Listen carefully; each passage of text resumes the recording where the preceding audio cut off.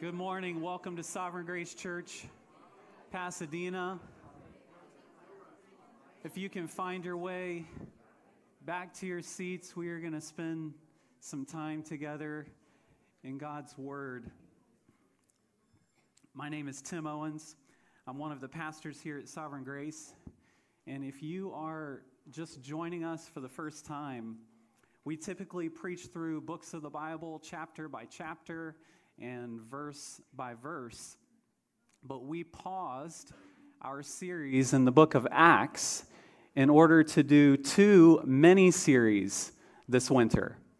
The first one was a Christmas series, which just ended last week.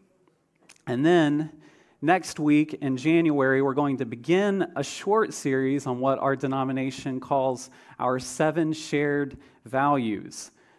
Those are 7 core biblical doctrines that help to shape and define what it means to be a Sovereign Grace Church. And Ron will introduce that series next Sunday. So what that means is that we have a 1-week gap between the end of our Christmas series and the beginning of the series on the 7 shared values. And as I was thinking and praying about this sermon and asking the Lord how best to finish 2023 and start the year 2024, I believed that God led me to Hosea chapter 2.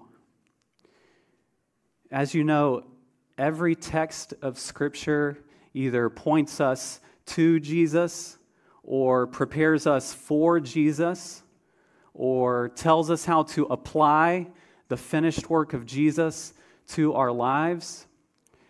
But there are some texts that more explicitly communicate the gospel to us. And Hosea chapter 2 is one of those texts. Ephesians 3:17 speaks of God's people being rooted and grounded in love. This is an agricultural metaphor. God wants his people's roots to grow deep down into his love, to be certain of his love, to be influenced by his love, to be motivated by his love. And Hosea chapter 2 is about God's love for his people. It's my hope for myself and for each one of you that you will begin 2024 rooted and grounded in God's love. And by his grace and by the power of his Spirit, I trust that God will use Hosea chapter 2 to accomplish that. So let's read the text together, and then we will pray and begin. I'm going to be reading Hosea chapter 2, starting in verse 2 and going through verse 20. This is Hosea 2:2. Plead with your mother. Plead, for she is not my wife, and I am not her husband. That she put away her whoring from her face, and her adultery from between her breasts, lest I strip her naked and make her as in the day she was born, and make her like a wilderness, and make her like a parched land, and kill her with thirst. Upon her children also I will have no mercy, because they are children of whoredom. For their mother has played the whore. She who conceived them has acted shamefully, for she said, I will go after my lovers, who give me my bread and my water, my wool and my flax, my oil and my drink. Therefore I will hedge up her way with thorns, and I will build a wall against her so that she cannot find her paths. She shall pursue her lovers, but not overtake them, and she shall seek them, but she shall not find them. Then she shall say, I will go and return to my first husband, for it was better for me then than now. And she did not know that it was I who gave her the grain, the wine, and the oil, and who lavished on her silver and gold, which they used for Baal. Therefore I will take back my grain in its time, and my wine in its season, and I will take away my wool and my flax which were meant to cover her nakedness. Now I will uncover her lewdness in the sight of her lovers, and no one shall rescue her out of my hand. And I will put an end to all her mirth, her feasts, her new moons, her Sabbaths, and all her appointed feasts. And I will lay waste her vines and her fig trees, of which she said, These are my wages, which my lovers have given me. And I will make them a forest, and the beasts of the field shall devour them. And I will punish her for the feast days of the Baals, when she burned offerings to them and adorned herself with her ring and jewelry, and went after her lovers and forgot me, declares the Lord. Therefore, behold, I will allure her and bring her into the wilderness and speak tenderly to her. And there I will give her her vineyards and make the valley of Achor a door of hope. And there she shall answer, as in the days of her youth, as at the time when she came out of the land of Egypt. And in that day, declares the Lord, you will call me my husband, and no longer will you call me my Baal. For I will remove the names of the Baals from her mouth, and they shall be remembered by name no more. And I will make for them a covenant on that day with the beasts of the field, the birds of the heavens, and the creeping things of the ground. And I will abolish the bow, the sword, and war from the land. And I will make you lie down in safety. And I will betroth you to me forever. I will betroth you to me in righteousness and in justice, in steadfast love and in mercy. I will betroth you to me in faithfulness, and you shall know the Lord. Let's pray together. Father, I pray that you would send your Spirit to enable our hearts to receive the message that you have for us this morning from Hosea chapter 2. Please help us to apply the text to our lives. Please send us out of here motivated by the love, the staggering love that is displayed in this text. In Jesus' name, amen. Hosea was a prophet to the northern kingdom of Israel in the mid to late 8th century BC. These are the years leading up to the destruction of the northern kingdom by the Assyrian Empire. So they are significant years in Israel's history. In chapter 1, God gives Hosea what should be a shocking command. He tells Hosea to intentionally marry an unfaithful woman. Hosea chapter 1, verse 2 uses extremely strong language. It calls her a whore, a harlot, words that feel indecent even to say in this setting. And Hosea obeys God's command. He marries a woman. The text tells us her name is Gomer, and that she is the daughter of a man named Diblaim. And these are important details for us because it helps us know that this is a historical story, that this really happened. It's not just a parable. Hosea really lived this out. We're told that Gomer has 3 children, 2 boys and a girl, and some commentators speculate that perhaps only the first child was Hosea's.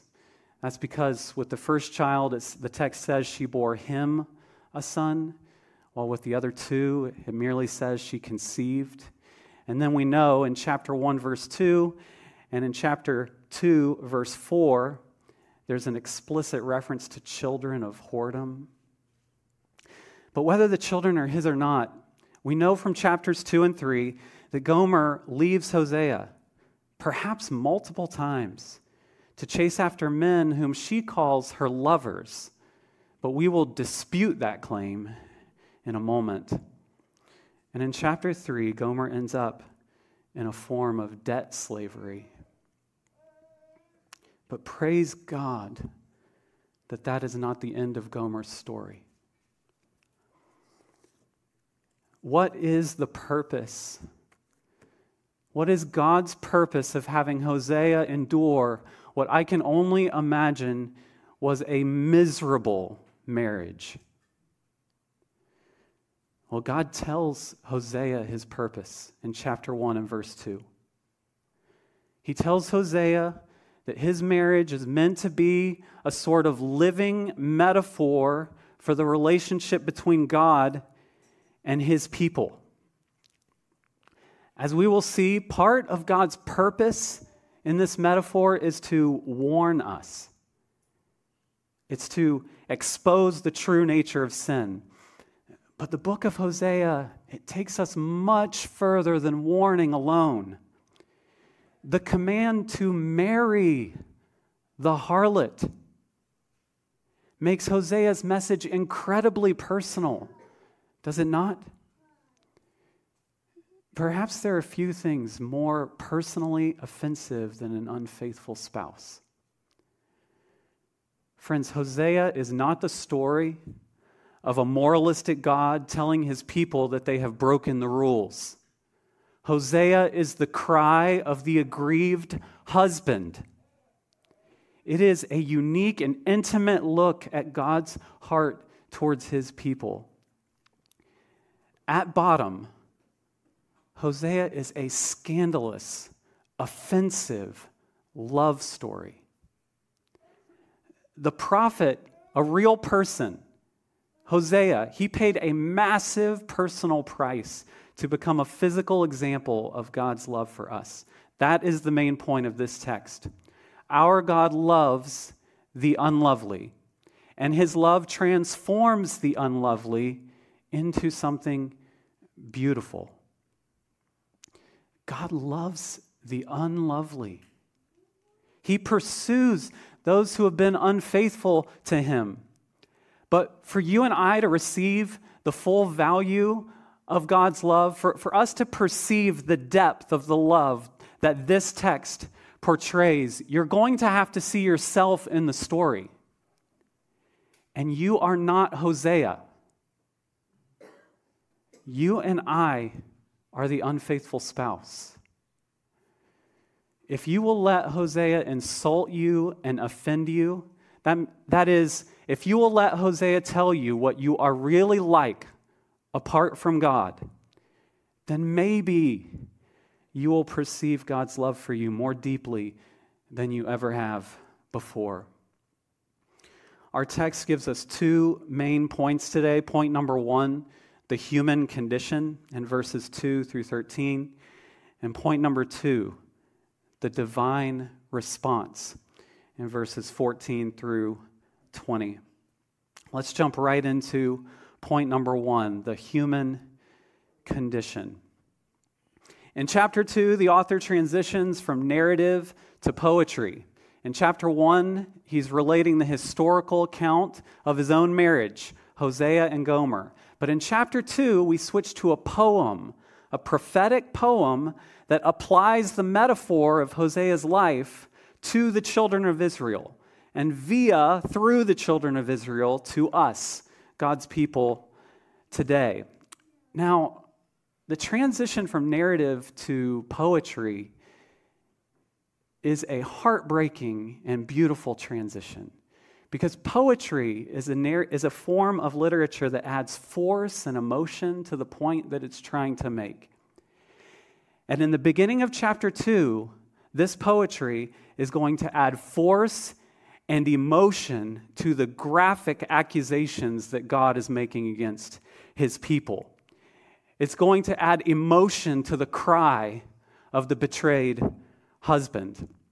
Now, there is legal language here, especially at the beginning of each argument. So chapter 2, verse 2, chapter 4, verse 1.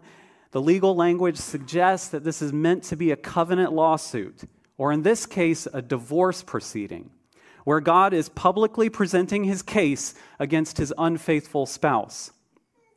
The argument in chapter 2 follows a very distinct pattern in which God makes an accusation against his people, and then he says, therefore, and then he states the rightful judgment or consequence for their actions. So the pattern is very simple. Accusation, therefore, judgment, oracle. And this happens 3 times. First in verses 5 and 6, then in verses 8 and 9, and then again in verses 13 and 14. I want to focus our attention on the 3 main accusations against the woman. And that's because it's in the accusations that the text helps us to understand how the story of Hosea and Gomer applies to us. At the beginning of chapter 2 and verses 2 through 4, God calls the children to plead against their mother. The relationship is so estranged that he won't even speak directly to her. He says, plead with your mother. And that word is a legal word. It could more accurately be translated accuse. I want you to accuse your mother because she has been unfaithful to me. And then in verse 5 and verse 8, we find the first 2 accusations. And they go together. So let's read those 2 verses together, verse 5 and verse 8 of chapter 2. For their mother has played the whore. She who conceived them has acted shamefully. For she said, I will go after my lovers, who give me my bread and my water, my wool and my flax, my oil and my drink. And skipping down to verse 8. And she did not know that it was I who gave her the grain, the wine, and the oil, and who lavished on her silver and gold, which they used for Baal. In verse 5, as God begins to explain what Israel has done to merit this response, he says, for she said.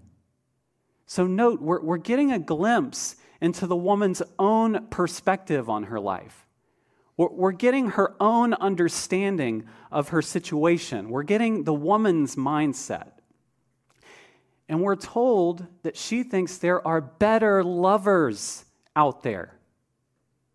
She believes that there's someone or something that can meet her needs and desires better than God can. Her lovers are the ones who give her bread and water, wool and flax, oil and drink. But look at verse 8. She is deeply mistaken. Verse 8 tells us that it was God who had provided all of these things for her as a gift. And I want you to note the subtle difference between the 2 lists of goods. The list of goods her so-called lovers gave her in verse 5, and the list of goods she actually received from God Almighty. The first list are basic necessities: bread, water, wool, flax. But look at the second list. It is lavish. It is generous. It is extravagant. Grain, wine, silver, and gold. So already we see that something is deeply wrong with the woman's perception. Her judgment is off. Her view of reality is skewed and twisted because so far she's run away from an extremely generous and faithful husband to chase after lovers who give her less than she had before. And my friends, it gets much worse from here. Look at verse 12. And I will lay waste her vines and her fig trees, of which she said, these are my wages, which my lovers have given me. I want you to imagine your sister or your daughter saying this to you. These are my wages, which my lovers have given to me. Do you feel the heartbreak of that sentence? Folks, lovers do not receive wages. Prostitutes receive wages. This woman is being exploited She is selling the most valuable and intimate parts of herself. Do you see the massive category shift that's taken place in the text? She used to have a husband. Now she has customers. She used to receive gifts motivated by love. Now she gets wages. She's no longer a wife. She's a worker. This woman has debased herself. She is enslaved. And friends, the text tells us that this is a metaphor for our lives. This is a metaphor for Israel's worship of the false god Baal. It's a metaphor for a very churchy word, idolatry. And we need to pause here and we need to talk about idolatry. We need to know what idolatry is and how it functions in our hearts so that we don't end up like Gomer, so that we don't end up enslaved and debased and exploited, chasing things that can never fulfill our deepest needs and desires. I'm not aware of anyone in Southern California who is worshiping Baal this morning. But make no mistake, idols are operating in our society just as powerfully today as they were in ancient Israel. What is an idol? Well, here's a very simple definition that I think is suggested by the text. An idol is anyone or anything that we look to, believing that it can do for us what only God can do for us. Now, we are notoriously bad at discerning our own idols. Our idols are more subtle than golden statues on the shelf at home. So I want to give you a short list of diagnostic questions that can help to uncover those people or things that are operating as functional gods in our lives. I want you to ask these questions to yourself, and then if you are very brave, if you're feeling bold this morning, I want you to sit down sometime in the next week or so with a close friend or with your spouse and ask them to answer the questions about you. And let me just calibrate your expectations for this exercise. No one can take an honest look at their own soul and walk away without finding evidence of idolatry. So, if you go through the questions and you think, I'm good, you need to read them again. Or you need to go to your spouse. She'll help you. Okay, let me read these questions for you. These questions were very helpful for my own soul this week. What do you see me running to instead of God? Where do you see a demanding spirit in me? What do you see me clinging to and craving more than God? Where do you see me wanting something so badly that I'm willing to sin to get it, or sin if I think that I will lose it? What makes me angry or despondent if I don't get it? Brothers and sisters, these questions are not meant to condemn us. They are meant to set us free. Remember the context of Hosea chapter 2. The idols are the false lovers. You chase the idols and you end up in slavery. You chase the idols and you end up exploited. These questions, to the extent that they help us uncover some of these things operating beneath the surface in our lives, they will help us to name the false lovers so that we can expose them for what they really are and put them to death and walk in the freedom and love and joy that God offers to us through faith in Jesus. So to summarize, point number 1 was about the human condition, not just the condition of the Israelites in the 8th century Palestine. The human condition. The serpent deceived us in the garden. We are prone to believe that there are better lovers out there than the one true God. So we chase after all kinds of idols to meet our deepest needs and desires. And when we do that, we sin against God in an incredibly personal and offensive way, a way akin to marital infidelity. And we end up wretched, exploited, and enslaved.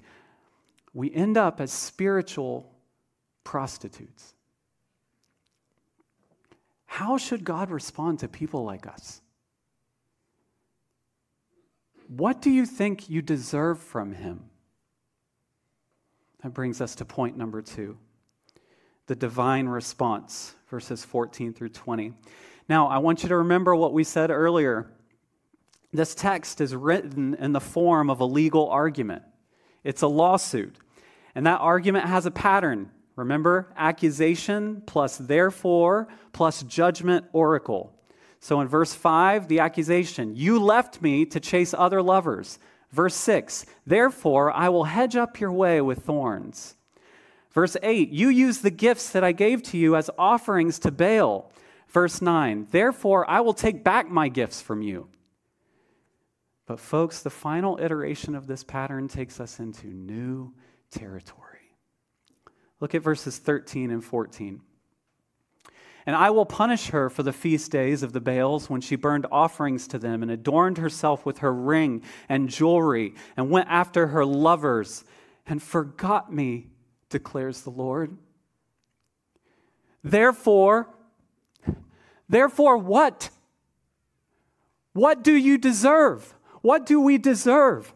This is a lawsuit and we are guilty. We deserve divorce.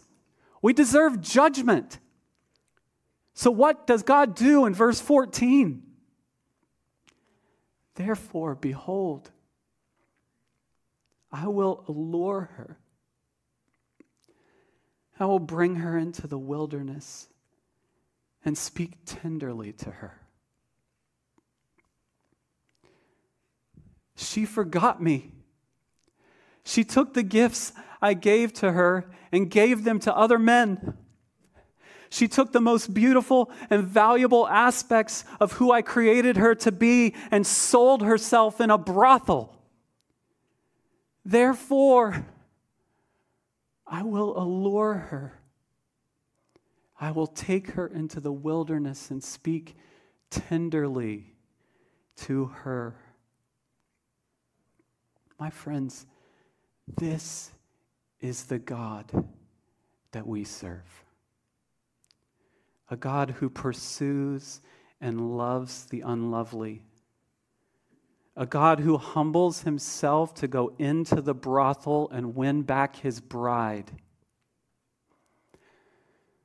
The reconciliation that we see in verses 14 through 20 between God and his people is described in intimate, even romantic terms. First, in verses 14 and 15, God is unmistakably wooing his people. This is a courtship. And there is an emotional progression in the text that I think should be instructive for us. Where does God take her to renew her love for him? He takes her into the wilderness to speak tenderly to her. The wilderness is symbolic in the Old Testament. It is a barren and desolate place. In this case, it's a place where they can be alone, undistracted, away from the cacophony of the voices of the idols who have drawn her heart away. A place where he will have her full attention. Verse 15 names this place. Do you see it there? He names it the Valley of Achor. And maybe your Bible's footnote tells you that means the Valley of Trouble. This is not necessarily a place that she would want to go. This isn't a place that you and I typically choose to go. God is not taking her on vacation.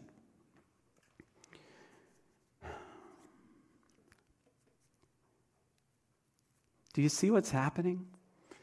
God is taking her into the wreckage of her life, the wreckage of her hopes, the place that has been trashed by her own sinfulness. And just there in the valley of trouble, he's speaking tenderly to her. Look at verse 15. And there I will give her vineyards, and make the valley of Achor a door of hope.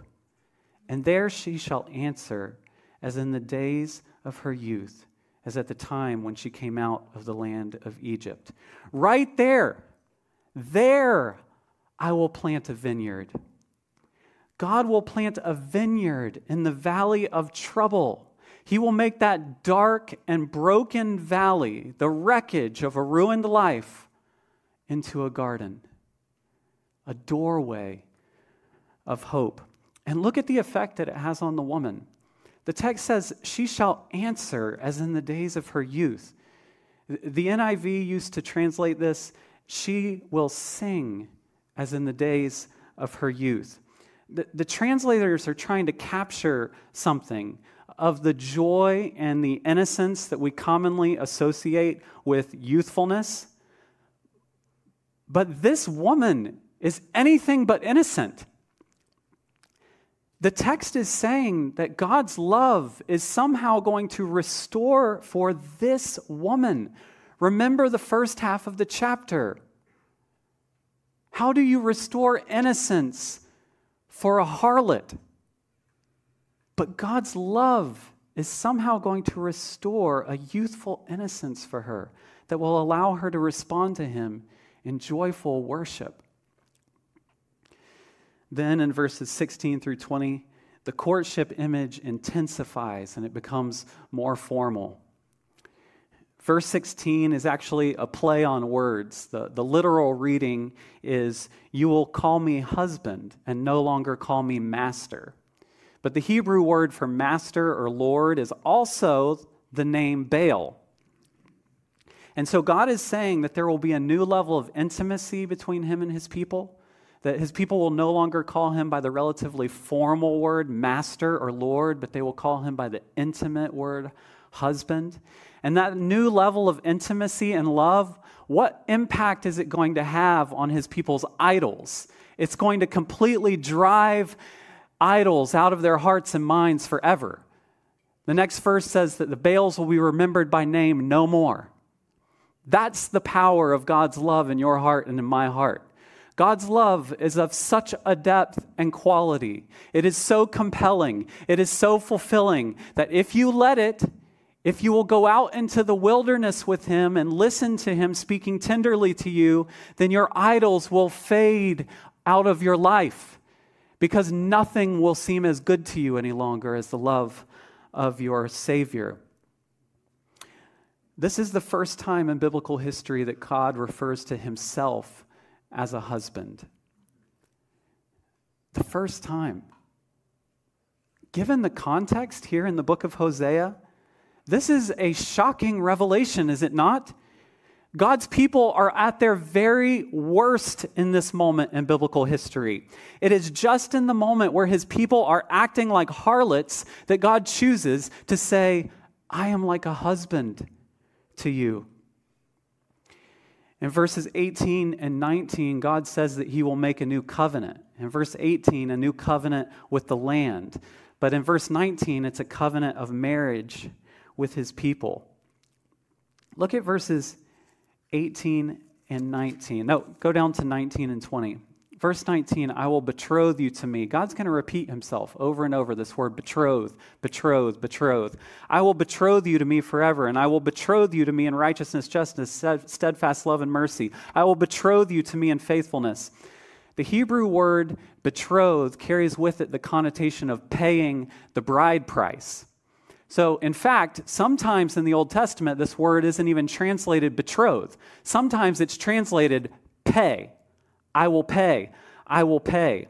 And look what God is going to pay as the bride price for his people. Verse 19, I will betroth you to me in righteousness and in justice, in steadfast love and in mercy.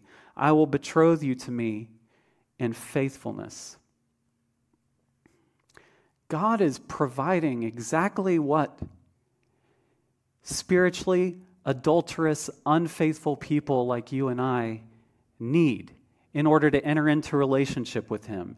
His own righteousness, his own justice, his own steadfast love, mercy, and faithfulness. And then the end of verse 20, it ought to take our breath away. The end of verse 20 says, "And you shall know the Lord." Many of you are probably aware that the Hebrew word for know is used to describe marital intimacy. It's a full knowing of the other person. This is the consummation. This verse points to the consummation of the love between God and his people. But how surprising and radical and shocking is a verse like this in the context of Hosea chapter 2.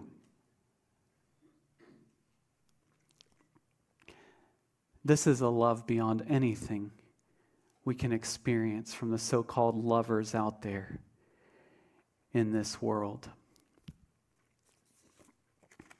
Scripture presents the concept of knowing the Lord as mankind's highest possible joy, the most valuable and meaningful relationship that you and I could ever experience.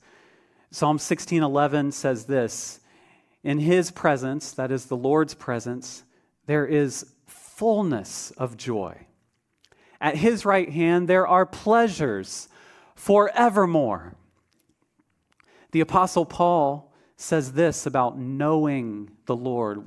How valuable is it to the Apostle Paul to know the Lord? He says this, "But whatever gain I had, I counted as loss for the sake of Christ. Indeed, I count everything as loss because of the surpassing worth of knowing Christ Jesus my Lord. For his sake, I have suffered the loss of all things, and I count them as rubbish, that I may gain Christ." This is the comparison. Everything in your life, on one hand, on one side of the scale, knowing God. Knowing God in the sense that Hosea chapter 2 and verse 20 speaks of knowing God. On the other side of the scale, knowing God wins. The value for Paul, what he had tasted in the intimate love of his Savior in relationship with Jesus Christ, was so good that everything else in his life, in comparison to that, was rubbish. And many of you know that the Greek word for rubbish there is much stronger than rubbish. And I'm not going to say it. That is how valuable knowing your Savior is. Folks, this courtship and marriage metaphor that we find in Hosea chapter 2, it not only highlights the tender love of God for his wayward people, but it also helps to shed some light, help us understand the core problem of the human heart. It was always a heart problem. It was never a rules problem. God didn't come to his people to make sure they obeyed the rules. He came to win their heart. But in order to do that, we were running dead away from him toward lovers who were going to exploit us and leave us enslaved and unfulfilled. Our hearts desired things that were going to hurt us. In order for him to win our heart, God had to bring everything to the relationship. You and I brought nothing to the table. We can do nothing to pay the bride price. He must provide the righteousness, the justice, the steadfast love, the mercy, the faithfulness. He has to give it to us as a gift. It can't be earned as wages. But how does he do that? How can he make the harlot righteous? How can we ever overcome our own sins and shame to enter into a relationship with him? Let me ask you a question. Do you really believe, and I want you to really think about this. Do you really believe that you, after all that you have done, after all that has been done to you in this broken world, do you believe that anything could restore your innocence? Do you believe that you could become so innocent that you could sing before God as in the days of your youth.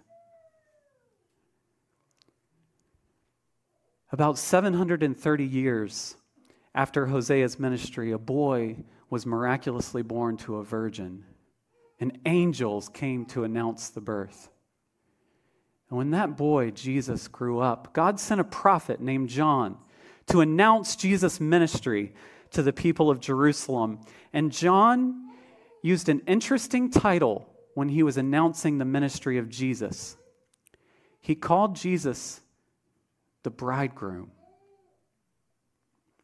In the New Testament, the divine husband is physically on the scene. The groom stepped onto the stage of world history. And this groom does not condemn the wretched, unfaithful woman. Instead, he obeys God in every way that she failed to obey, achieving a perfect righteousness and purity that he can then offer to her as the bride price. Then he allows himself to be brutally murdered, taking the consequences that she deserves, so that there's no longer a death sentence hanging over her head. Justice has been served. She can now be fully and freely forgiven for the atrocities that she has committed in running after idols instead of the one true God.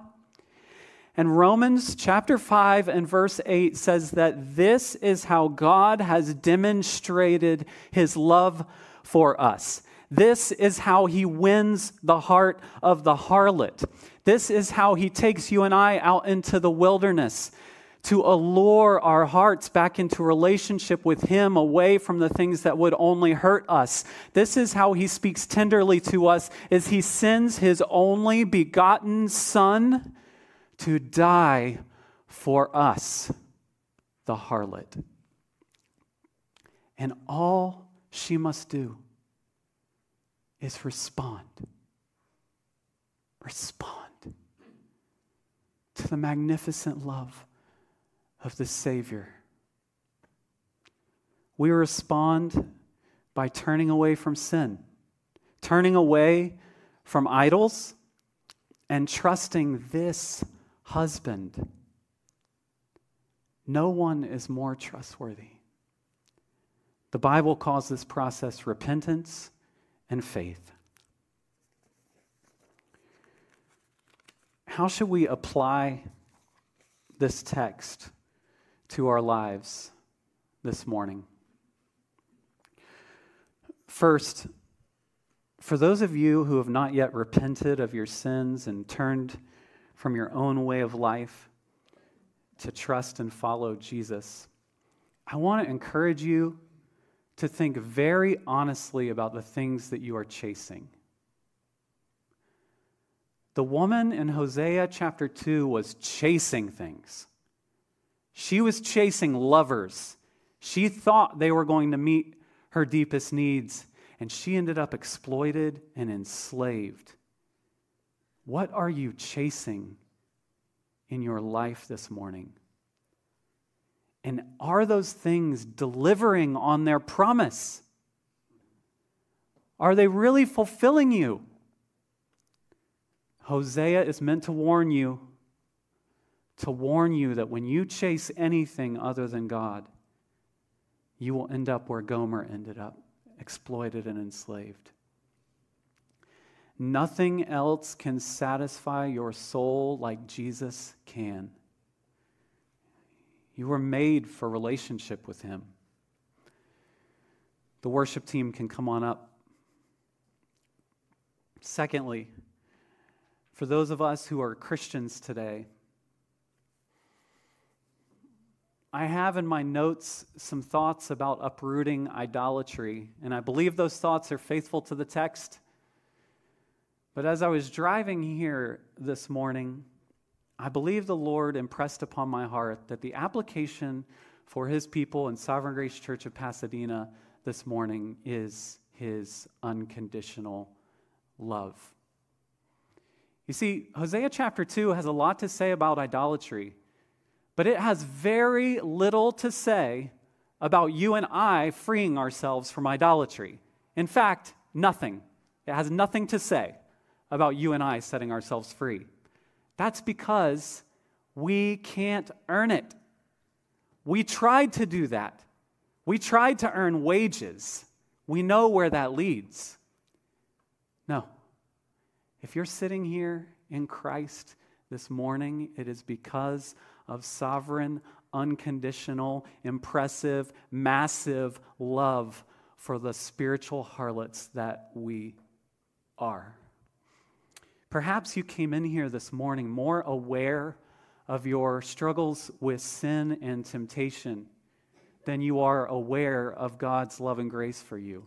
Perhaps you came in here this morning more aware of the challenges in your life than you are aware of the love of the divine husband. Let Hosea chapter 2 allure you.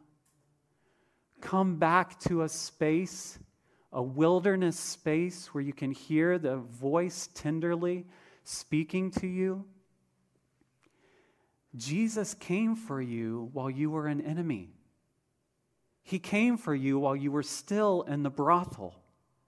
That doesn't mean your ongoing struggles with sin are unimportant. They're not, and you should kill sin, and you should uproot idolatry in your heart. But what it means, brother, sister, is that God's love for you is absolutely unshakable. If you're facing challenges in your life, sickness, decisions that are perplexing to you, if you look into 2024 and you see difficult days ahead, let Hosea chapter 2 give you the confidence that you are standing on the foundation of an unshakable love. This husband is not going to let you down. He is going to meet you in the challenge. He is going to provide. He is going to rescue. My prayer for us as we walk out of here today is that we would walk into 2024 with our roots growing deep into the magnificent love of God. Let's pray. Father, our hearts are naturally hard. We have been deceived, just like the woman in Hosea 2. We have run after all kinds of things that we thought would satisfy us, that we thought would meet our deepest needs, and they have left us broken and enslaved. Oh Lord, send your Spirit to help us perceive and believe in the love that is portrayed in Hosea chapter 2. Oh, Father, soften our hearts. Some of us have been walking with you for decades, and yet if we were honest, sitting here this morning, we would say we do not feel loved. The noise, the cacophony of our lives has drowned out the voice of our Savior. Oh, silence those voices right now, Father, that we can hear the message again, that you have come to save the harlot. Your love is remarkable. Your love is deep, and nothing else can satisfy like it can. Help us to believe it, Lord, in Jesus' name. Amen.